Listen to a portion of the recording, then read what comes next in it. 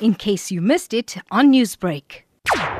At least 51% of the people who died because of air pollution were younger than 70, said the study published by British medical journal The Lancet. Prominent environmentalist C.K. Vaishnavi said India's entire population of 1.3 billion people was now at great risk. Under these conditions, the population is suffering en masse. And therefore, if the population suffers, I think the cities which are considered as centers of economic activity and for livelihood are really suffering and deteriorating progressively and cumulatively. It is very important the air pollution must receive the highest priority. We cannot afford really to regenerate the health of the people and particularly the children who are tomorrow going to really take charge of the city as well as the country. Lancet said 670,000 people died from air pollution and 480,000 others succumbed to illnesses linked to household pollution such as smoke from the use of solid cooking fuels. Palash Mukherjee, a researcher from Delhi's Center for Science and Environment, called for stronger policies to safeguard health.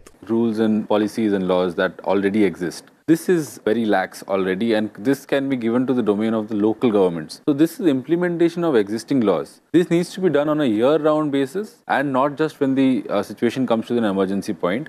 But at the same time, there are certain policy aspects which need to be driven from the center, because at certain stages, the state can no longer do more than its mandate is limited. The study, funded by the Bill and Melinda Gates Foundation and the Indian government, suggested average life expectancy in India would have been higher by 1.7 years if air quality could be brought to healthy levels. Social sciences expert Chetan Pradhan said it was perhaps time for the courts to take charge. The governments should ensure that the measures are enforced much in advance. The urban air pollution combatant plan, which is there for years now, should be enforced properly. They should be budgeting for air pollution control. The study has sparked a fresh debate on inaction, apathy, indifference and reckless policies, especially in bustling Indian cities such as capital Delhi, where air pollution on Monday was recorded 6 times higher than levels deemed safe. For Newsbreak, this is Rana Senn reporting from New Delhi.